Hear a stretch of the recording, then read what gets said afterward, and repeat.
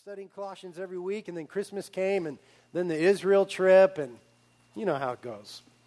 But we're back in Colossians today, Colossians chapter 2. Let's read the first 4 verses.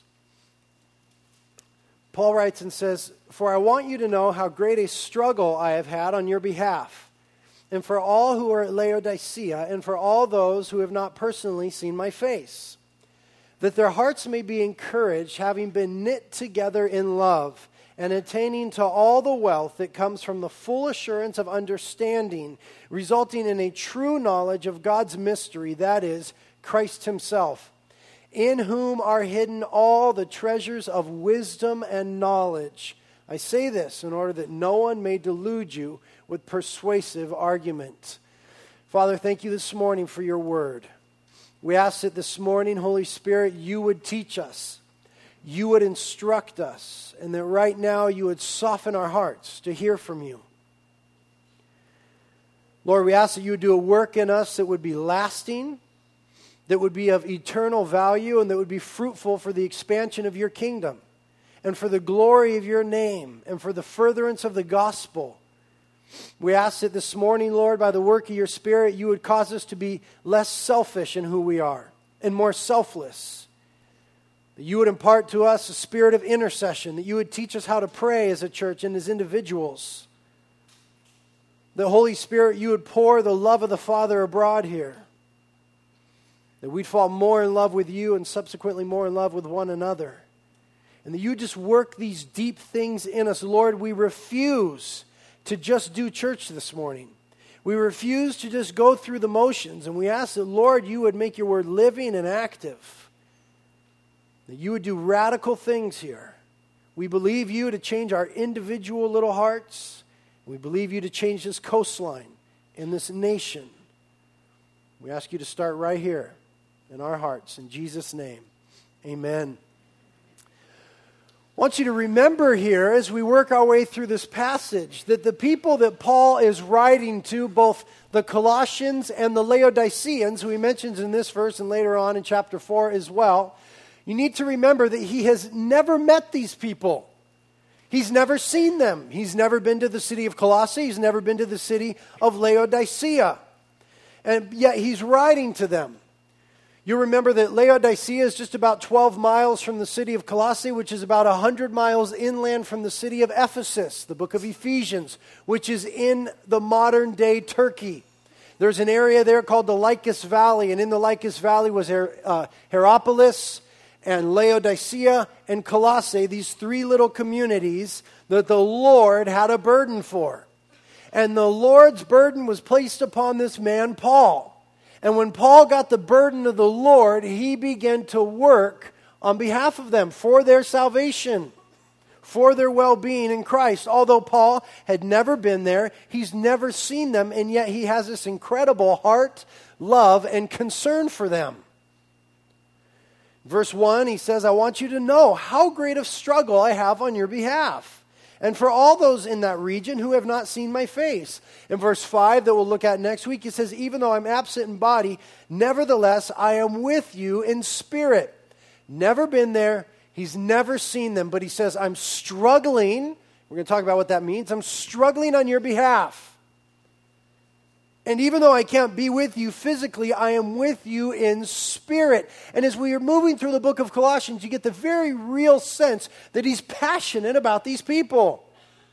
His love for God has overflowed through his life in such a way that he loves God's people tremendously, even those that he's never been with.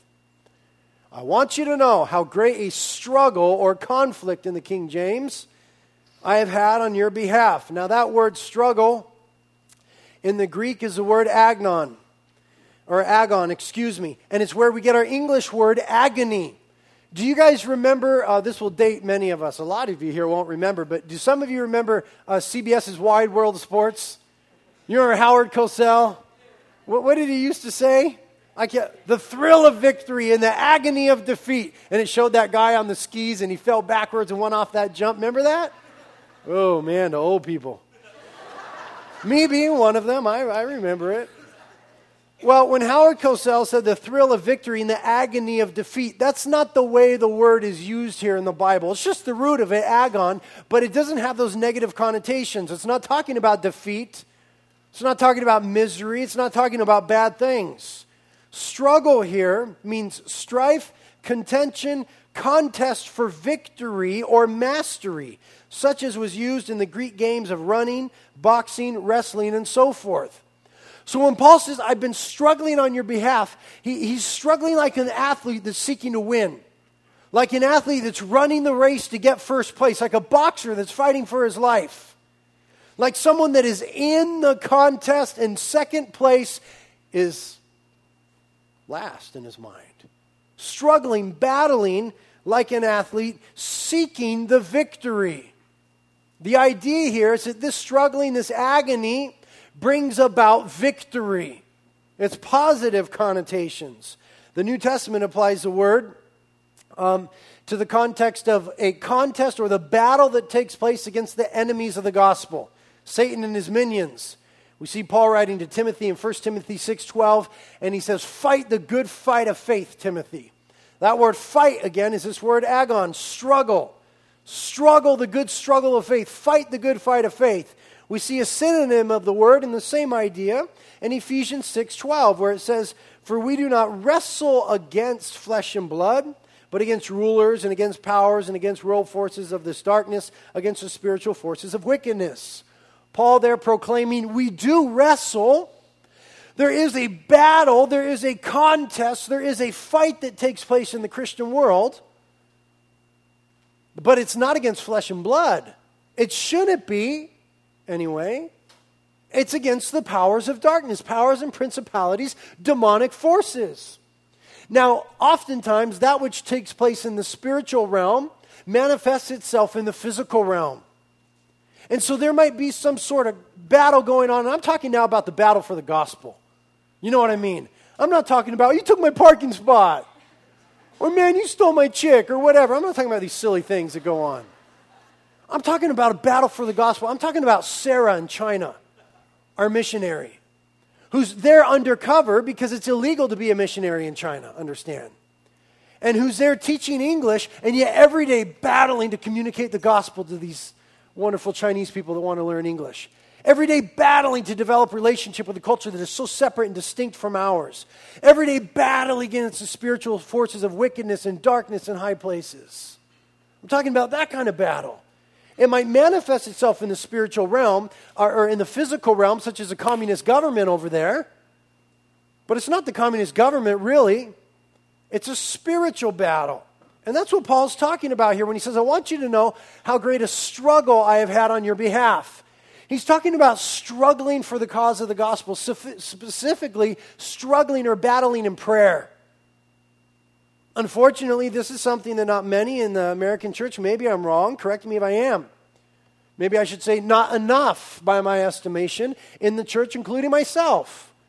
Not enough of us know about battling in prayer, struggling, agony, so to speak, striving, competing against the spiritual forces of wickedness.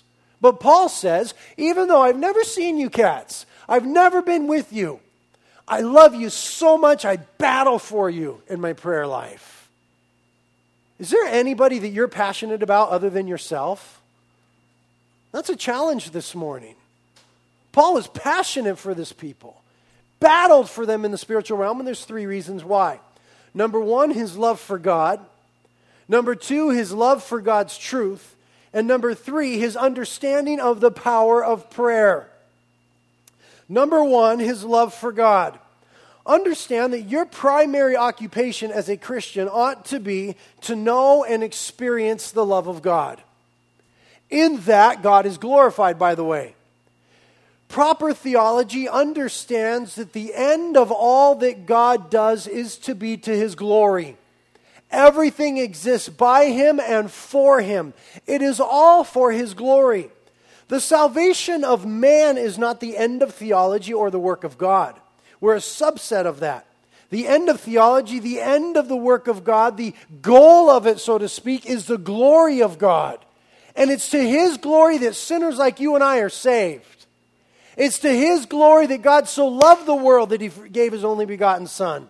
It's to His glory that God demonstrated His love in that while we were yet sinners, He gave Christ to die for us. It's to His glory that the Lord is seated in the heavenlies in a high and lofty place, and yet He's near to the brokenhearted and the lowly and the contrite. It's to His glory that He saves sinners. It's not merely for sinners' sake. You understand that? It's for the glory of God. But in that idea of the goal of the Christian life being the glory of God, a subset of that goal is to know and experience in a real and tangible way the love of God. Paul also prays for the Ephesians church in Ephesians chapter 3. Turn back a couple pages if you would. Ephesians chapter 3.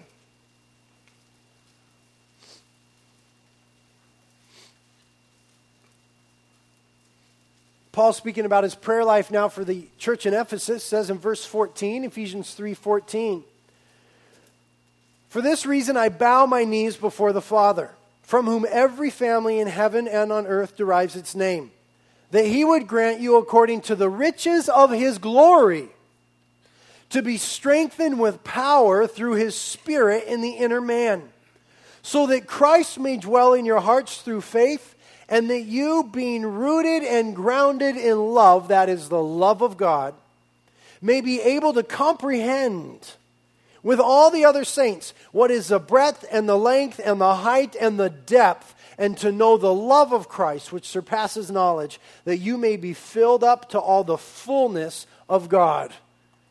Paul prays for the church in Ephesus,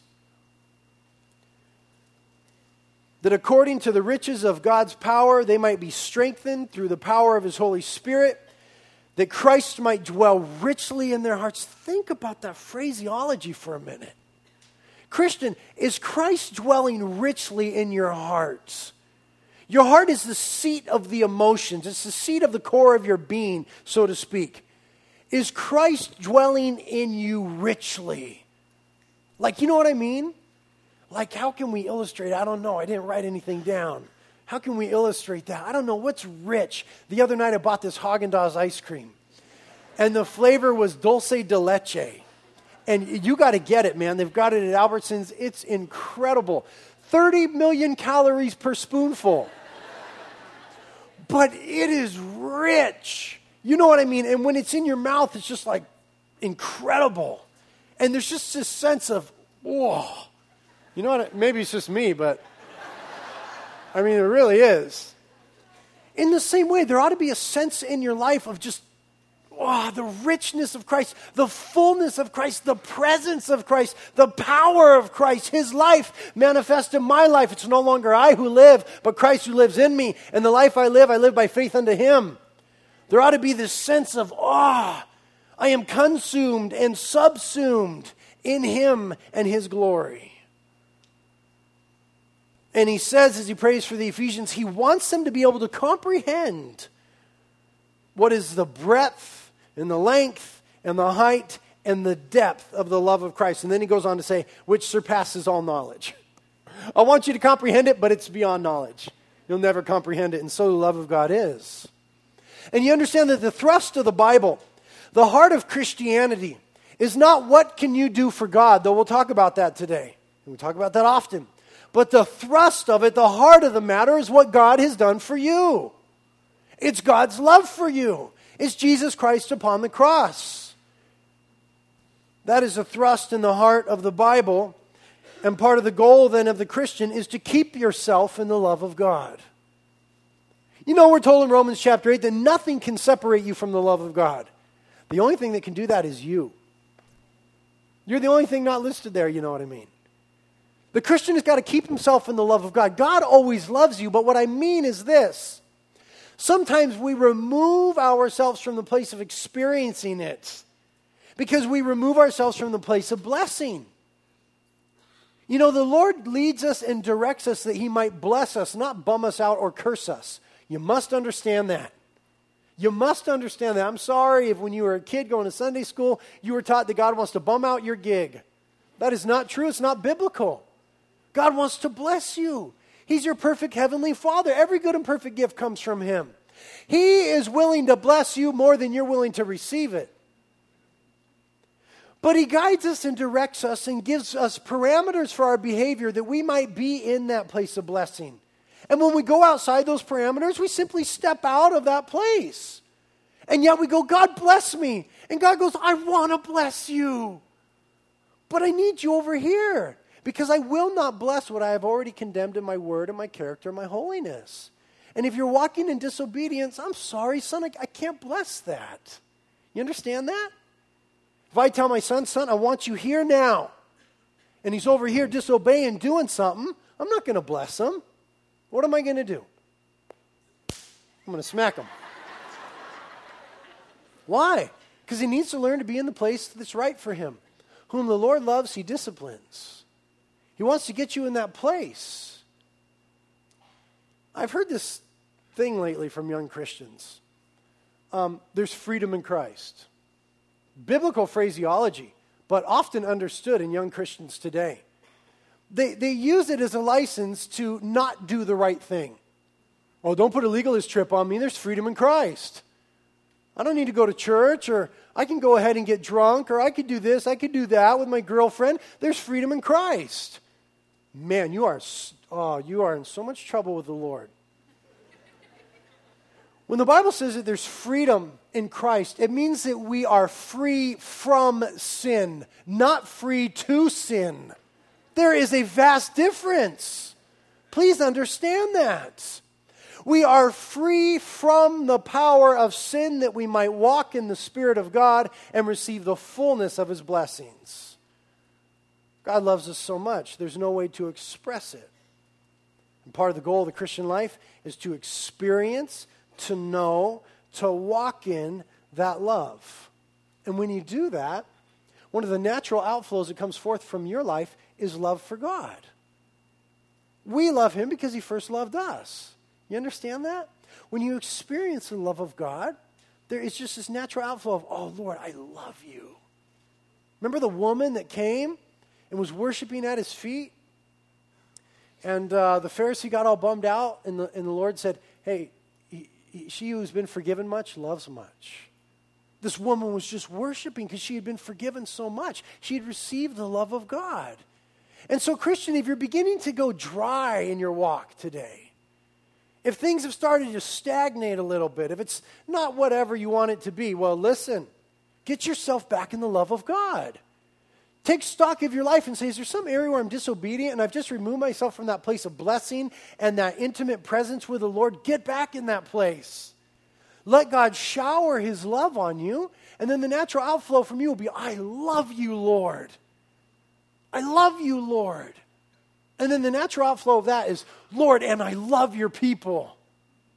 You understand that? Those two always go together. The first and greatest commandment, you shall love the Lord your God with all your heart, soul, mind, and strength. And the second, you shall love your neighbor as yourself.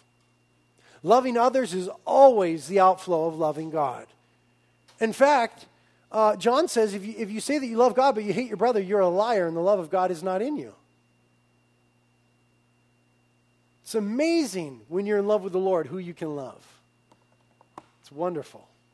And so Paul, because he had a tremendous love for God, because he had experienced the love of God when he got knocked off his feet on the road to Damascus, taken into the desert for several years, raised up by the Lord, he experienced God's grace, he fell in love with the Lord. His outflow from that was that he loved people. And so he's able to say to these people he never even saw, man, I am laboring, I am striving, I am struggling on your behalf in prayer. And it's wonderful that he did so for the Laodiceans. Remember there in verse 1 he mentioned the Laodiceans? They come up again in the Bible in Revelation chapter 3. I'd like you to turn there, please. Revelation chapter 3.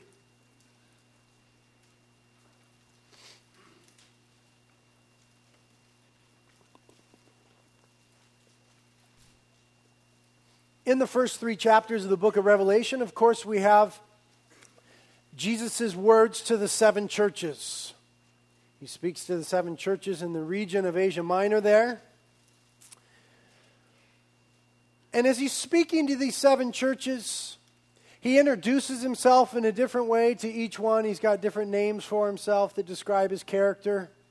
And then he says something positive about him.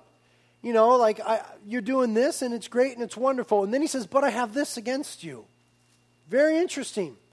The Laodicean church that we're about to look at in Revelation 3 is the only church out of the 7 that the Lord had nothing good to say about.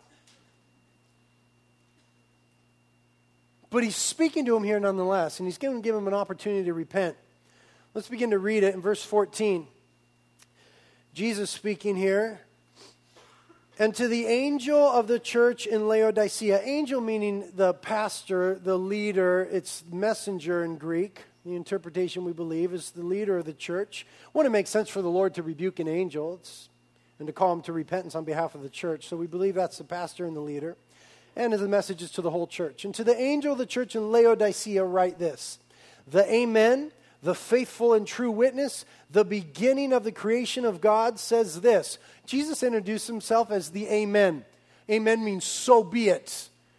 In other words, the sovereignty of God. He's just communicating the sovereignty of God, that all things are in him. And he's the faithful and true witness. God is faithful even when you're unfaithful. And Jesus said in John 14:6, I am the way, the truth, and the life.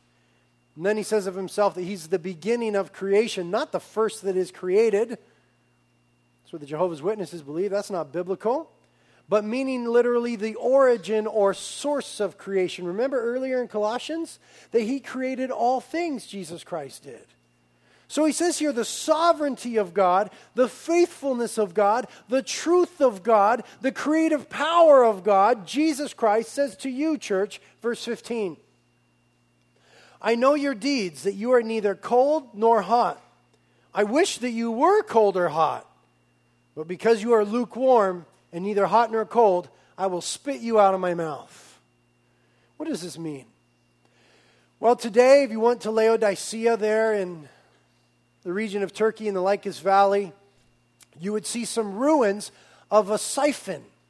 There was an ancient siphon system or a water transport system that went from other places into the city of Laodicea.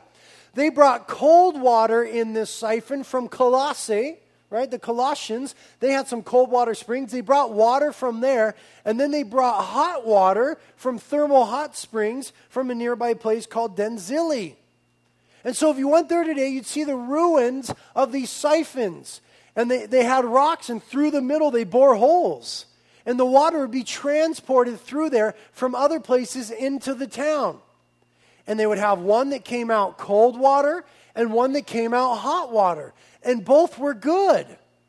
The cold water was refreshing, and it had a certain value, and it had a purpose, and it was useful for the people in Laodicea. And also the hot water that would flow. It was cleansing, and it was useful for cooking and whatever they did with it. I don't know what they did with it, but it was useful. The water was good and useful when it was hot or when it was cold. But the challenge lay in the transport. If during the transportation of the water became tepid or lukewarm, it wasn't good for anything anymore. It would come out there in the cistern and they go, this water isn't refreshingly cold, nor is it hot and useful. It's just lukewarm. It's not good. We got to fix the system. Something is wrong. You understand that? And so the Lord, speaking to this church in Laodicea, he knows that they've got this little siphon. And he says, it's like the siphons that you guys have. I wish that you were hot or cold. But in the transport of your life, something's gone wrong and you've grown lukewarm. You see, the key is in the transport. Ephesians 3-something says that we're not citizens of this earth, but we're citizens of heaven.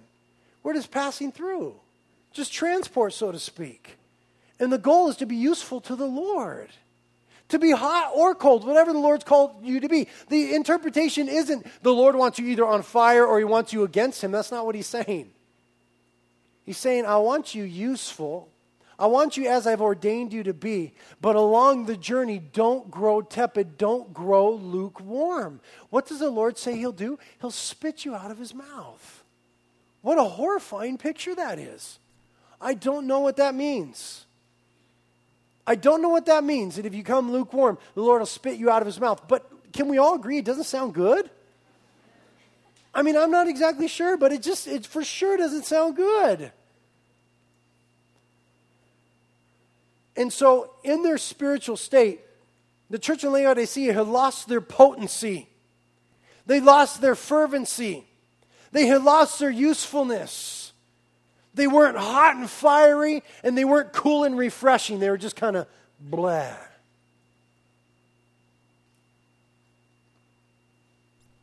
Jesus said that we're to be the salt of the earth in Matthew, the early chapters. We're to be the salt of the earth.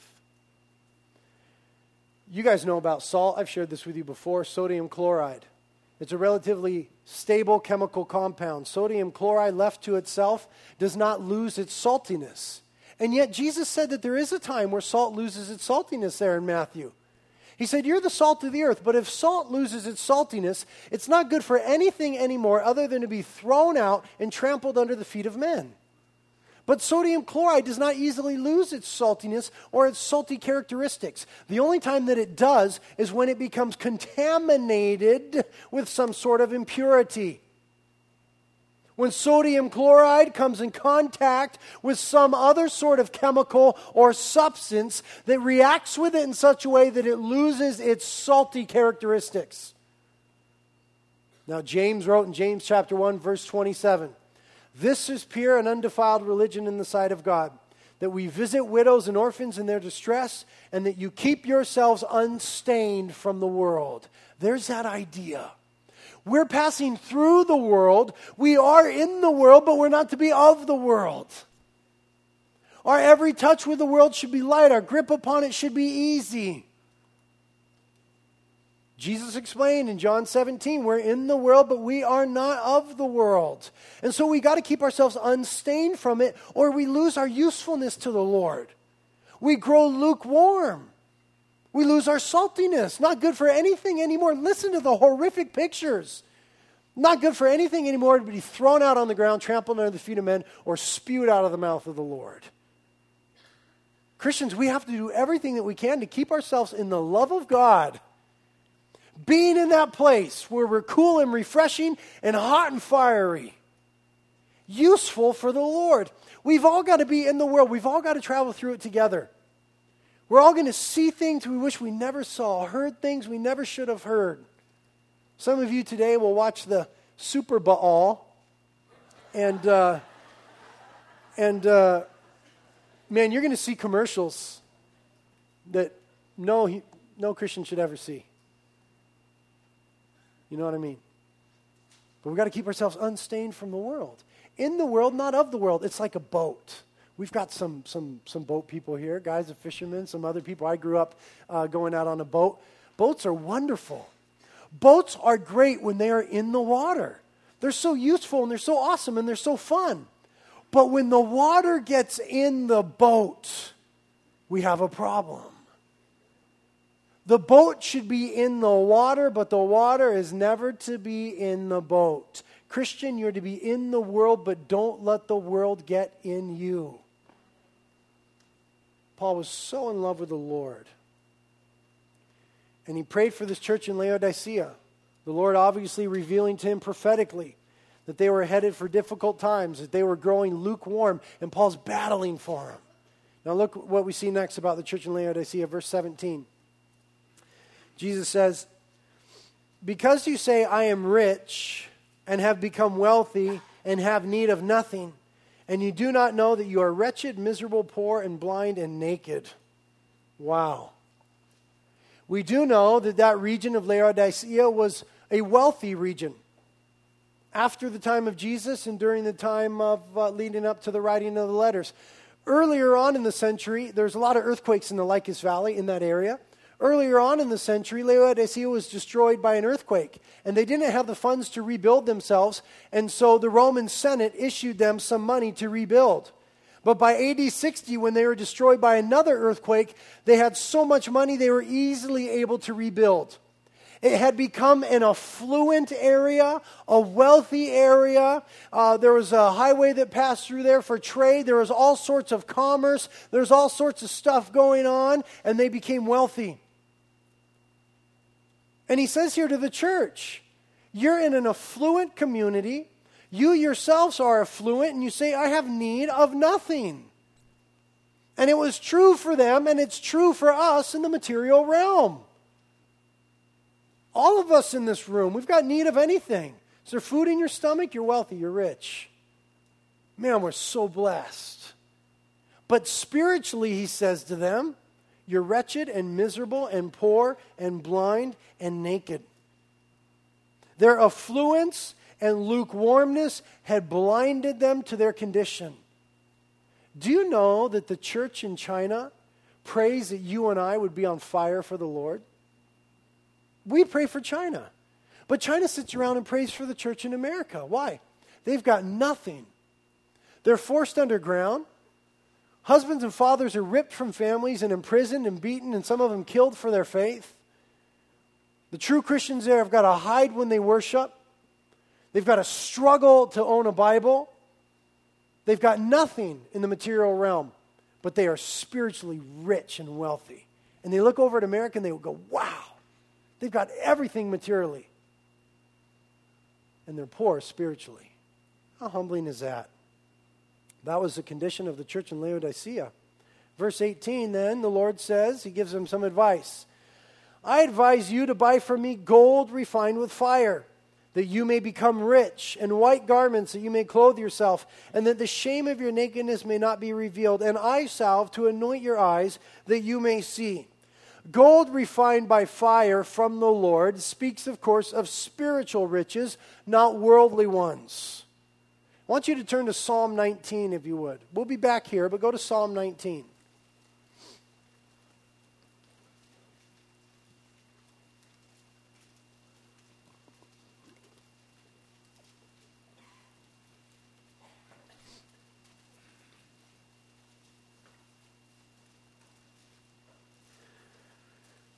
While you're in Psalm 19, I'm just going to read to you from Matthew 6 something Jesus said, just to set the tone. Matthew 6, verse 19, Jesus says, don't lay up for yourselves treasures upon earth, where moth and rust destroy, and where thieves break in and steal, but lay up for yourselves treasures in heaven, where neither moth nor rust destroys, and where thieves do not break in or steal. For where your treasure is, there your heart will be also. It's not wrong to own things, not by any means. Listen. Throughout the Bible, we see God blessing people with material things. Abraham was extremely wealthy, blessed by God. Job was extremely wealthy, blessed by God, and then the Lord take away, and then the Lord gave even more. It's not that God is against material things. The issue is your heart. Where your treasure is, that which is most valuable to you is where your heart is going to be. And if the things of heaven and the things of God are most valuable to you, then your heart will remain steadfast in the things of the Lord. But isn't it easy to get distracted with the things of the world? Man, I recently got a new dirt bike. Been wanting one for 30 million years, since before the world began. Finally got a new dirt bike, and that sucker is a distraction to me. I absolutely love it. I love the thing. I think about it all the time. I'm just being honest with you guys. I've got to watch myself. It's beautiful. You got to see it. It's absolutely beautiful. But it's, it's one of those things that I've got to watch that, I've got to make sure that my heart doesn't start going, oh, my dirt bike. Because generally when I'm in my bed, in my half awake, half asleep hours, I think about the Lord. I pray to the Lord. I speak to the Lord. I let him speak to me. You know the times I'm talking about, you're either just falling asleep or you're just waking up? I love those times. The Lord is so good to be there at those times. I don't know if you've noticed this. And normally in those times, I'm thinking about the Lord. If there's something horrible going on in my life, I'm just going, oh, Lord, help me with the situation. But usually it's just like, oh, I love you, Lord, and I'm falling asleep, and I wake up, and I go, oh, Lord, oh, awesome. But then you can find yourself going, oh, man, if I could just find a way to make more money, if I just had more, if I just got that car, or if I could just ride my new dirt bike more. You know what I'm talking about? It's just me, isn't it? It's just me. Well, look what Psalm 19 says. Look what's valuable in reality. Psalm 19, verse 7. The law of the Lord is perfect, restoring the soul. The testimony of the Lord is sure, making wise the simple. The precepts of the Lord are right, rejoicing the heart. The commandment of the Lord is pure, enlightening the eyes. The fear of the Lord is clean, enduring forever. The judgments of the Lord are true. They are righteous altogether. They are more desirable than gold, yes, than much fine gold. Sweeter also than honey and the drippings of honeycomb. Moreover, by them thy servant is warned. In keeping them there is great reward. The word of the Lord, the Bible that you have on your lap, God's precepts, God's instruction, God's commandment, God's testimony are more valuable than gold, more valuable than much fine gold. Turn now to Proverbs chapter 3. I'm desperately trying not to sneeze right now. Proverbs chapter 3. That'd be horrible to sneeze on this microphone. You can't get away from the thing. Proverbs chapter 3 speaks to this idea.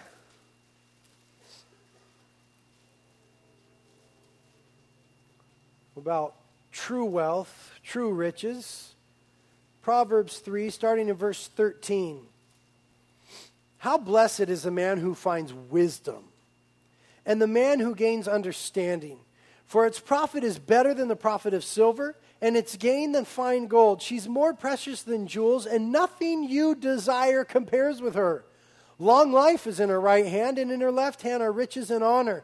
Her ways are pleasant ways, and all her paths are peace. She is a tree of life to those who take hold of her, and happy are all those who hold her fast. Here we see wisdom personified. Wisdom that is from above, the wisdom of God. And we're told here that it is more precious than anything that you desire. And we're told throughout the book of Proverbs that we're to seek wisdom, we're to seek understanding, we're to go after it. And so the question is, Christian, in juxtaposition to the church in Laodicea, who is accumulating for themselves merely material things, neglecting the spiritual, and so growing lukewarm, are you cultivating the things of God, the spiritual riches? Are you going after wisdom? Lord, teach me about yourself. Lord, show me. Lord, instruct me for my life. Lord, I want to know your heart. I want you to dwell richly in me. I want the word of Christ to dwell richly in me. I want to seek after you with all my heart. Lord said you will find me when you search after me with all your heart. Proverbs chapter 8 now.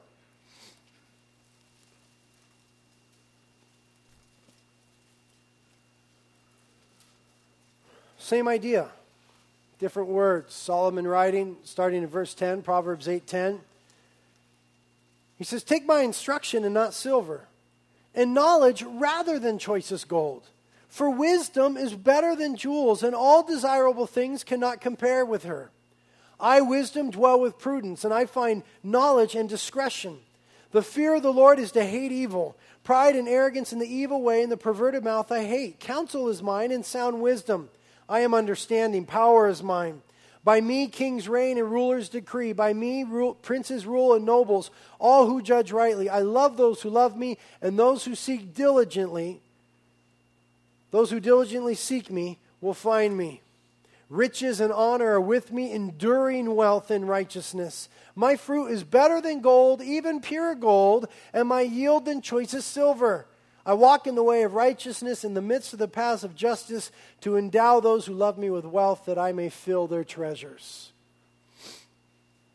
Where is your heart? Because where your heart is, or I'm sorry, where is your treasure? Where your treasure is, there your heart will be also. So in the things of this world, then you're in trouble. We just have to watch it. We've got to daily kind of take stock. The church in Laodicea, some years before Jesus spoke to them in the book of Revelation, you know they got this letter from Paul. He tells them in chapter 4, verse 16, he tells the Colossians, after you read this letter, make sure the church in Laodicea reads it. They read this letter. But about 30 years later, the Lord is now saying to them, oh man, you guys have grown lukewarm. And in your affluency, you've neglected the spiritual things, and you need to buy from me gold refined with fire. The second thing that Paul had that caused him to battle on behalf of others was he had a love for God's truth. He understood and he believed what it says in Proverbs here. And so because he wanted people to know the truth, because he knew the value of the truth and the value of the Word of God and the things of God and the commandments of God, he labored in prayer for those people. The church in Laodicea and the church in Colossae needed it because you remember that Colossae was experiencing false teachers. In Laodicea, false security. Now look back in Revelation chapter 13, or chapter 3 again, verse 18.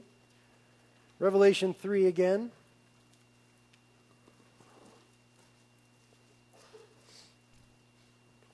Verse 18, I advise you to buy from me gold refined by fire, that you may become rich, spiritually speaking. And look what he says next. And white garments. He says to them, you guys need to get some white garments. Just like he spoke to them about the water siphons that they had and how they had one for hot and one for cold. The Lord is so good. When he speaks to you, he'll speak to you directly in the context of your life. He's so good like that. He said, look, you guys have these water siphons. One's hot, one's cold. I want you to be like that, not lukewarm, not useless. They were wealthy, and so he said, look, I don't know you guys are into riches, but what about spiritual riches? And now he speaks to them about white garments. Laodicea was famous for raising sheep that had black wool. They raised sheep with black wool, and from that black wool, they made black garments. And Laodicea was known for their beautiful black cotton garments that they would make. And the Lord says, I'm just going to make a contrast for you in your life. You guys make these wonderful black garments, and you sell them, and people come from all around to buy them from you. But you need to come from me and get some white garments. What is the white garment? It's the righteousness of God. 2 Corinthians chapter 5, verse 21. God made him who knew no sin to be sin on our behalf, that we might become the righteousness of God in him. So you guys need to be seeking first the kingdom of God and his righteousness. We're told in Revelation chapter 19, I'll just read it to you. Revelation 19 is the second coming of the Lord and the marriage supper of the Lamb. And it says in verse 7 of Revelation 19, let us rejoice and be glad and give glory to him, for the marriage of the Lamb has come, and his bride has made herself ready. Okay? Here's the bride. Here's the church that is ready. And it was given to her to clothe herself in fine linen, bright and clean, for the fine linen is the righteous acts of the saints. We are to be clothed in the righteousness of God as given to us because of the work of Jesus on the cross, and yet there ought to be an outflow of that righteousness given to us in righteous acts. James spoke about it. He said, demonstrate your faith to me with works. Faith without works is dead. Faith is always exhibited or made clear because there's an outflow of works for the kingdom of God. You guys, he's saying to the church in Laodicea, need to be mindful of heavenly things. You need to be clothed in righteous acts as opposed to nakedness and lukewarmness and uselessness. And then he says to them in Revelation 3:18 again, and that the shame of your nakedness may not be revealed, and eye salve to anoint your eyes that you may see. He says to him, you guys need to come to me and buy eye salve. Do you know that in Laodicea at that time, there was a school of medicine, and that they produced an eye salve that was used for all sorts of common eye ailments throughout the Middle East? And he's saying to him again, look at you guys. You guys are producing this eye salve and you're giving it to people and it's physically helping their eyesight. But I'm talking to you about your spiritual life, the Lord says. Quit looking at the external. Let's deal with the internal. You need to get some eye salve from me that your eyes might be open to the spiritual reality of your life. Man, the Lord needs to say this to me today. Does the Lord need to say this to you today? Britt, wake up. Loosen your grip on the things of this world. Be clothed in the righteousness of God and in the outflow of your faith, which are the righteous acts. Be hot, be cold, be useful, be on fire. Have your eyes open, be alert to spiritual things. Realize your condition. And look what the Lord says then in verse 19. Those whom I love, I reprove and discipline. In other words, he says, I'm not saying this to you guys because I hate you guys. I'm disciplining you because I love you. Therefore, he says, be zealous and repent.